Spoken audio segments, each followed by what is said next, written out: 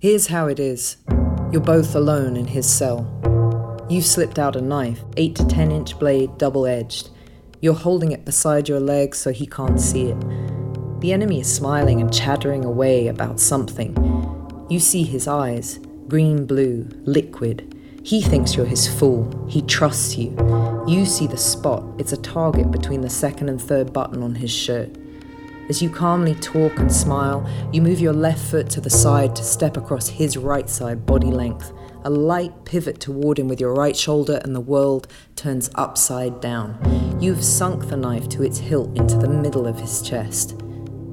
Slowly he begins to struggle for his life. As he sinks, you have to kill him fast or get caught. He'll say why or no. Nothing else. You can feel his life trembling through the knife in your hand.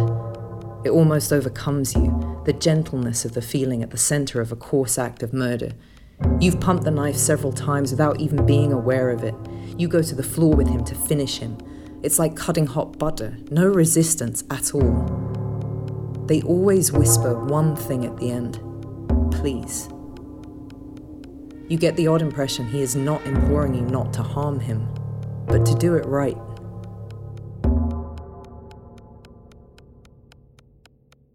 If you're like me, that may have been the first time you've heard a real-life murderer describe his kill. Or, if you're a sick fuck like my partner Santi over here who obsessively listens to murder podcasts, hello there, then you're well acquainted with perpetrators' accounts of their crimes. Part of me likes to think that I'm above wanting to know these kinds of debased, gory details. Like, I'm the kind of guy who, when he needs to unwind after a long day, instead of flopping on the couch and turning on Tiger King, will throw a few logs into the fireplace, brew a cup of herbal tea, and open up some fat biography on Henry James or Virginia Woolf. Well, someday. In the future, perhaps, when I get my shit fully together and be the man I know I can be. Till then, there's plenty of wasting away on my couch, watching Tiger Kings and Yankee Sluggers, and though I've always been particularly attracted to the biographies of writers I admire, the majority of that kind of reading has taken the form of lonely nights spent anxiously scrolling through Wikipedia, avoiding my own unfinished book by reading about the lives of those who did finish. And I particularly like it if it turns out that, along with writing great books, they happen to do some murdering, plagiarizing, fighting, philandering, and good old-fashioned drug and alcohol abuse while they were at it. So though I like to fancy myself an intellectual whose interests run much deeper than your garden variety gossip, the reality is that, just like most people who claim to be above it, I'm completely full of shit.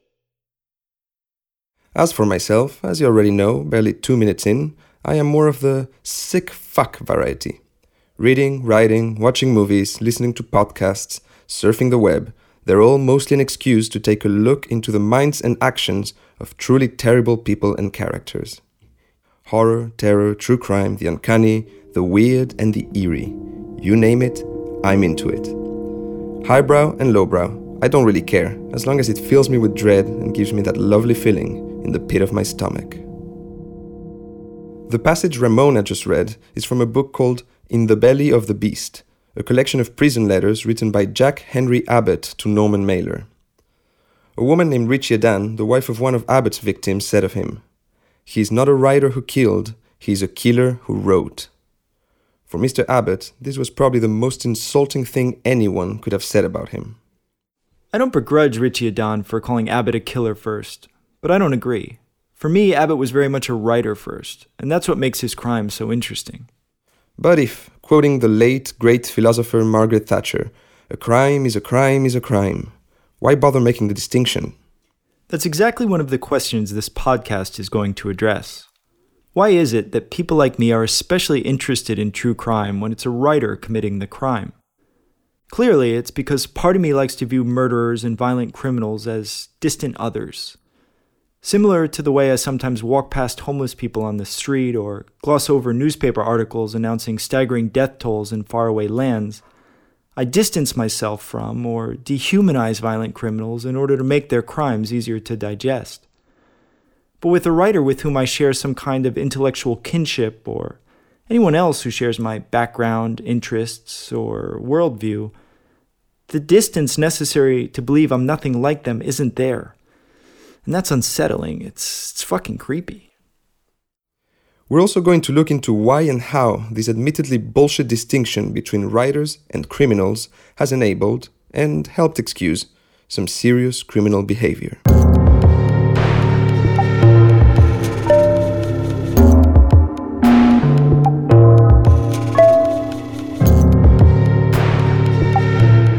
I'm Santiago Lemoine, and I'm a bookseller, failing writer, and true crime fan from Buenos Aires.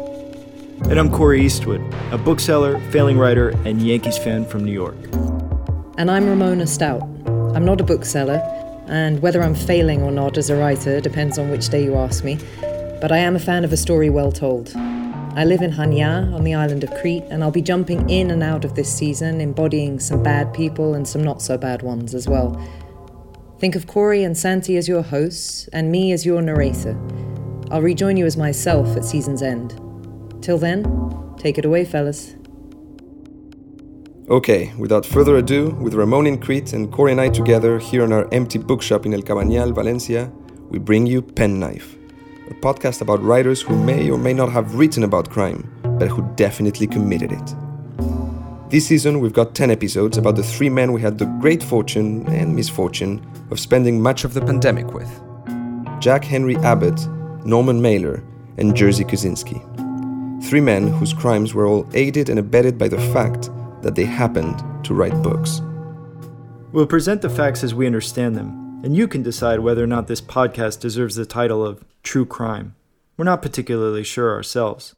You see, true is always a tricky word with writers of fiction. And while we'll be looking at the work of these dead and largely forgotten men through the lens of their criminal biographies, we do hope this podcast will offer more than sensational hooks and gory details. But as for the sordid details Corey claims he's not interested in, well, there will definitely be some of those. Violence, sexual violence, and abuse will occasionally be described throughout this season. We'll give you a heads up before the particularly fucked up episodes, but please note that if you're a person who's sensitive to or triggered by this kind of content, Penknife might not be for you. For those of you who do want to keep listening, we also intend to probe age-old questions such as, to what degree should art be judged by the actions of its creator? How does a violent life affect one's writing? And likewise, how can writing about violence, depravity, and crime affect one's life? Our plan had also been to bring you stories from our bookshop here in Spain, and the many others around the world that we've had the fortune, or great misfortune, to run and work in.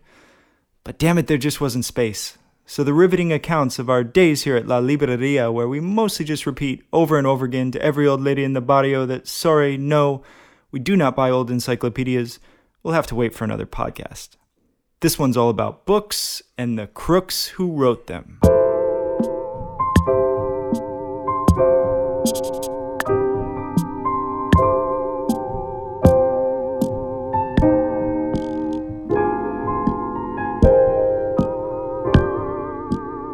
July 18th, 1981, a dog day if ever there was one.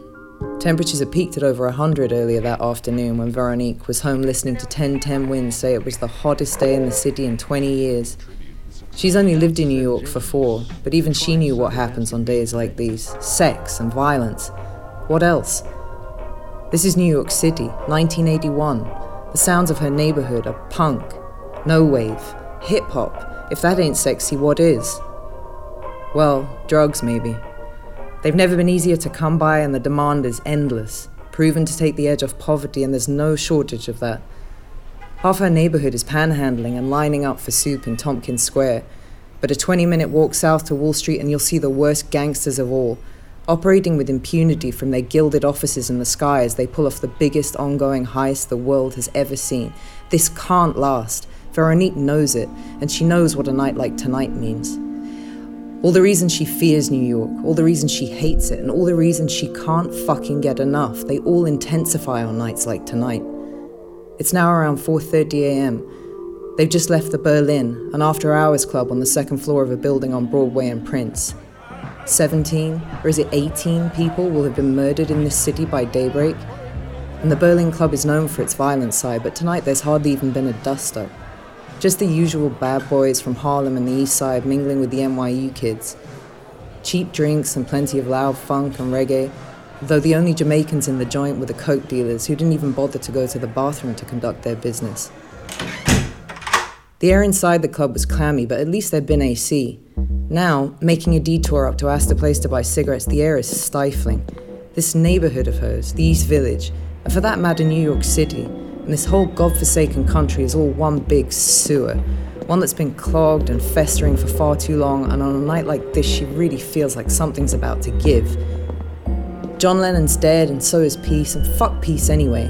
Back home 68 was the only thing that accomplished anything. Paving stones cracking flick skulls in the streets. That's how you make change. Yeah, people are high on Mitterrand, but a president is still a president. She'll believe real communism when she sees it. And here she's sure that the decade-long radical burnout that was the 1970s is finally over. She knows people who know people in the Black Liberation Army, and word is that shit's about to get real. And one of the people that's going to be a big part of the coming change happens to be this guy, with the horseshoe moustache rambling on to Susan about how much he loves his new puppy, as they amble past the ghouls and zombies that haunt the pre-dawn Bowery. Jack Henry Abbott, that's his name. And as soon as his book drops, nobody's going to forget it. He can't dance, and talking to him can be a bit awkward, but his book, well, even calling it a book seems like an injustice. It's bigger, more important than a book. It's a how, a bomb threat, a fucking hijacking. It reads as if it's been written not with a pen, but with a knife. Yeah, that's it. He hadn't penned in the belly of the beast. He'd knifed it. And no joke, that blade was about to edge its way into the inflamed, putrid belly of this capitalist society and disembowel the whole fucking thing. That had happened soon enough. But first Jack wanted eggs, so they were headed to the Binigbon.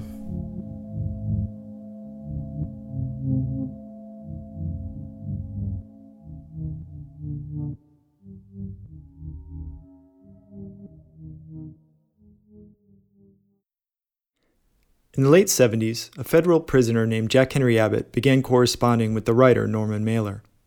Abbott was what one might call the literary type. Like us, he liked books. But actually, given that he'd spent most of his life behind bars, I'm guessing he liked them a lot more than the three of us and you five listeners combined. Books were all he had, and his education was purely autodidactic. He dropped out of school in the 6th grade and learned everything he knew through reading in his cell. When he started writing Mailer, he hadn't even heard 90% of his vocabulary spoken out loud. I can relate to a certain extent. I mean, for example, until just now, I always thought that the word gilded was actually pronounced gilded. But picking up 90% of a vocabulary from reading, it's like learning a foreign language through reading books without ever hearing anyone speaking the language. Well, he did that too. He apparently taught himself multiple languages, including French and German, in order to read the likes of Sartre, Nietzsche, and his favorite, Marx. All this reading was facilitated by a Salt Lake City bookstore who, at his sister's request, would seek out obscure titles for him. So you can bet the guards, who from day one viewed Abbott as a troublemaker, because he was a troublemaker, weren't so happy about all the reading he was doing. Fantasies or romance novels maybe wouldn't have been such a problem, but the kind of books Abbott was reading, you know what they say, knowledge is power. Abbott knew this, and in a letter to Mailer, he wrote, "It has been not only my personal observation, but the experience of all prison authorities. The most dangerous prisoners, and I mean that also in the physical sense, are readers and writers." There's a corollary here that's even more disturbing. In The Belly of the Beast, Abbott writes, "There are emotions, a whole spectrum of them, that I know of only through words, through reading and my immature imagination. I can imagine I feel those emotions, but I do not. At age 37, I am barely a precocious child."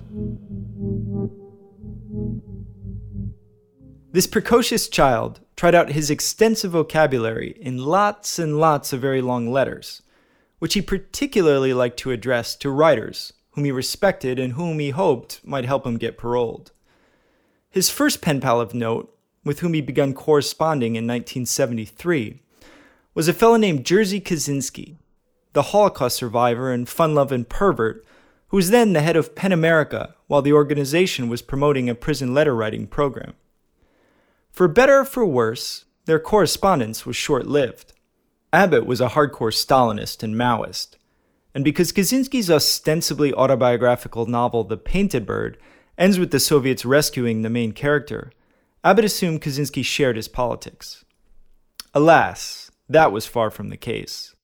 And when Kosinski corrected him as to his feelings about communism, Abbott responded with a number of harassing letters, berating him for being a terrible person who did not support the dictatorship of the proletariat.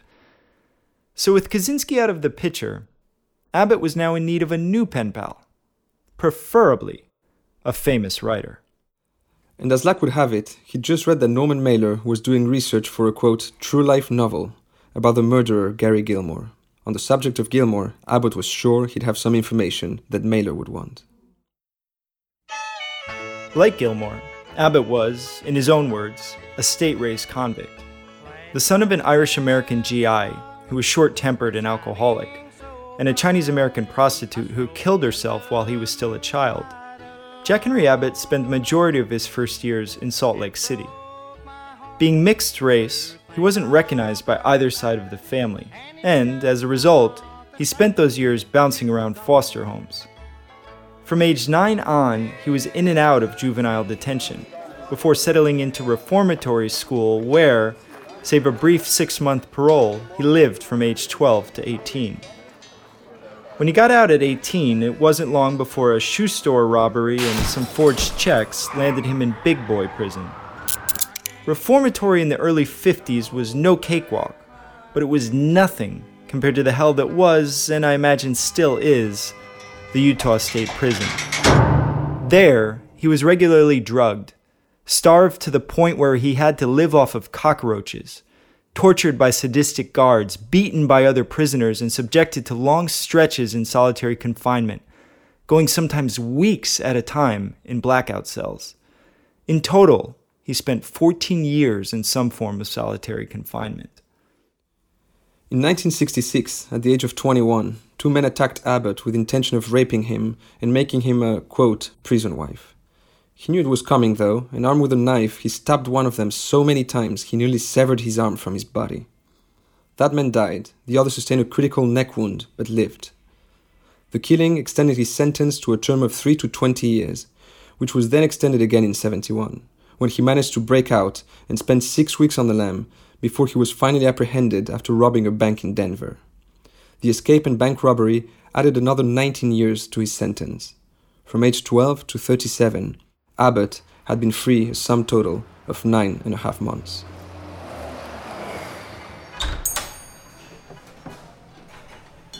Susan's best friend Veronique first brought her to the Binigbon a couple of years ago, and since then it's been their spot whenever the bars close and they aren't yet ready to go home. Yeah, sometimes it's filled with homeless guys nursing bottomless mugs of crummy coffee, but then again you might get a seat at the counter next to somebody like Basquiat, Burroughs, Keith Haring, or Johnny Thunders, who was nodding into his minestrone the last time she saw him there.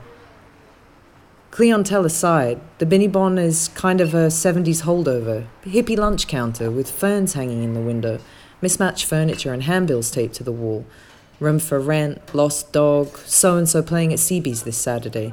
You get the idea. There's a blackboard above the coffee station that advertises a chicken liver omelette, steak and eggs, fish and chips, coleslaw, $2.50 each. Next to that, there's another board where the apple's been erased, but there's still slices of pear pie and cheesecake, 55 cents a pop. Tonight, this morning, this whatever you want to call it, those drinks were strong. There isn't much happening. It's the end of the graveyard shift and both the waitstaff and the customers look spent, the former coming down off high doses of something and the latter in various states of intoxication. The noise is drowned out by a leaky, rattling AC, which is no match for the turbid summer air laden with the acrid smell of burnt coffee, which is itself mercifully masked by the heavy fog of cigarette smoke that's been gathering all night. A handsome Latino guy with curly hair drops some menus on the table and leaves before Susan gets a chance to ask him about the liver omelette. So she asks Veronique instead, and as soon as her friend begins talking, Susan realizes she's made a mistake. She's one of the top literature students at Barnard. She knows plenty about books, and plenty too about the world outside of them. But here goes Veronique, who just because she's French, fancies herself an expert on all things culinary. Yes, Susan knows that the liver is an organ that secretes bile, and that yes, it retains the taste of the blood it's charged with filtering. Growing up in the Philippines, she's eaten her fair share of liver, but she can hardly get a word in edgewise as Veronique goes on and on about how nice and sobering a liver omelette could be. It's not like fresh blood from a wound, when said wound is in your mouth, a bit lipped for example, or when the wound is deep and internal, when in an effort to extract that loose flowing blood from somewhere it shouldn't be, the body coughs it up. No, the taste is not like that, but rather the essence of blood after it's been cooked down with red wine and onions. It acquires a nutty, almost sweet flavour, but bloody, yes, bloody in a robust, life-affirming way. Veronique's liver monologue continues, but Susan's mind is elsewhere. It's drifted off to the land of cheese fries and Coca-Cola fizz, and it stays there until she notices that Veronique's mouth has stopped moving, and her eyes are fixed nervously on Jack. Jack's drunken glow is gone. He's irate. What's the problem? The cute waiter is now motioning for Jack to join him outside. Ashen, almost skeletal, Jack's bottom lip quivers as he kicks out his chair. It scrapes shrill across the linoleum floor, and the two men walk outside.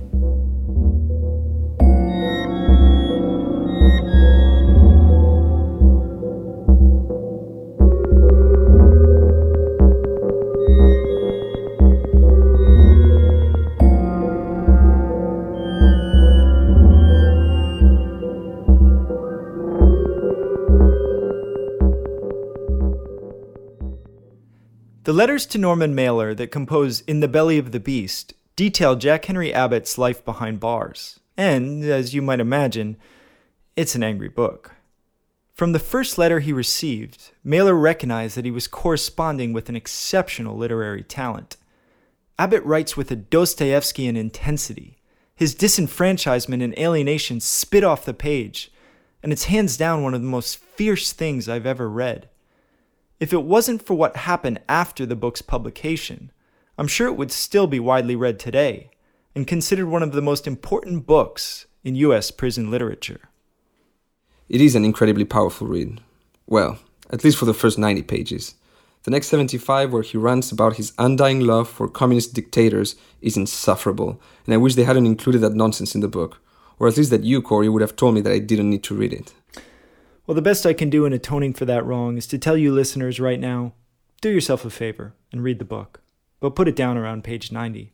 His love for Mao and Stalin definitely did not age well. But if you happen to be the guy who comes into our store once every few months or so and buys up all the obscure Mao and Stalin titles that, against our better judgment, we've rescued from the dustbin of history, and sometimes even the literal bin, well, then you're gonna dig the whole thing. The book was translated into Spanish, En el vientre de la bestia, but it's extremely rare and going for hundreds of euros online. But if we ever do find it, we can pack it away in that special box with the, how shall we say, illicit material you saved for that customer? Yeah. I'll put it in there next to Gaddafi's Libro Verde and Saddam Hussein's La Emancipación de la Mujer. I'm sure it will make his month. Anyhow, what amazed me most about the book was how aware he was of his own mental illness. Growing up a state-raised convict in what he called a gladiator school on a steady diet of violence, he knew he wasn't properly socialized to participate in the free world. He is explicit about this when he writes, quote, I feel such hostility, such hatred. I can't help this anger. All these years I've felt it. Paranoid. I can control it. I never seek a confrontation. I have to intentionally gauge my voice in conversation to cover up the anger I feel, the chaos, and pain just beneath the surface of what we commonly recognize as reality. Paranoia is an illness I contracted in institutions. It is not the reason for my sentences to reform school and prison. It's the effect, not the cause.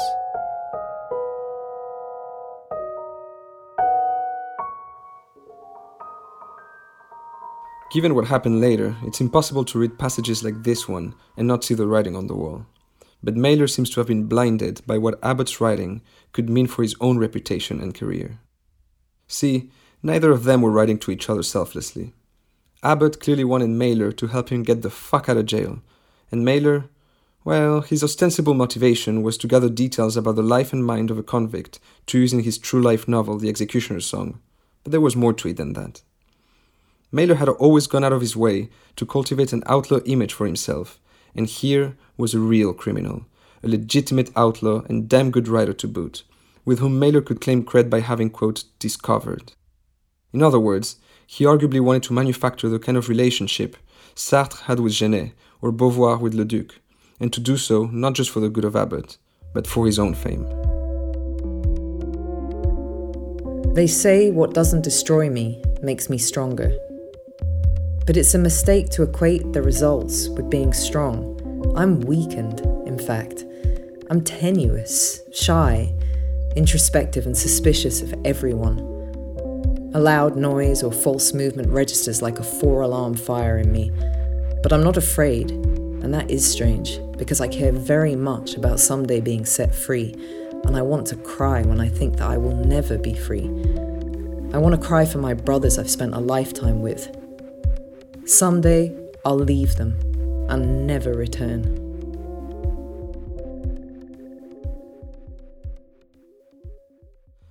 That someday was coming soon. Abbott had had more than enough of prison life, and even though he wrote about crying for his brothers, he apparently didn't shed too many tears when in 1980 he snitched on them in exchange for early release. He named the leaders of an inmate work strike and recanted one of his book's most egregious accounts of torture, pulling it from the final draft.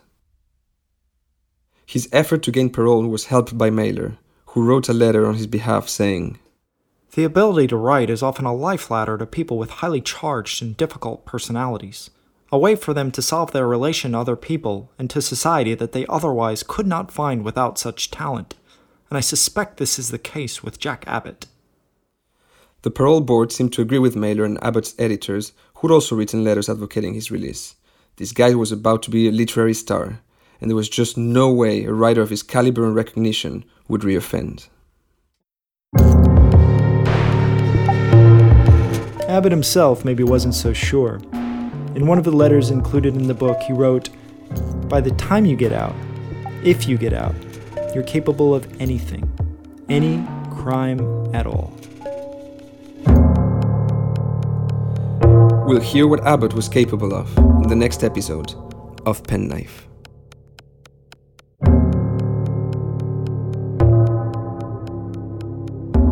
Penknife is created, written, and produced by Corey Eastwood and Santiago Lemoine. Ramona Stout is our editor and narrator. The logo and all things visual have been made by Nelly Cuellar Torres. The sound design, the music, and all things audio are the work of Diego Sanchez of La Pianola Studio in Buenos Aires. Our website, penknifepodcast.com, was built by Flor Lopez. And a very special thanks to Mr. Ricker Benelli for letting us turn his spare bedroom into a recording studio. Season 1 of Penknife took us 2 years to make. We're eager to get started on Season 2, and trust me, we've got some really good stories about writers behaving badly, but to do so, we need your help. If you're enjoying what you're hearing and want Season 2 to become a reality, please consider heading over to patreon.com/penknife to support us. A cup of coffee or two a month would go a long way. Please don't forget to subscribe, rate, and review Penknife on whatever app or platform you're using. And most importantly, if you like the podcast, please tell a friend about us. And thank you for listening.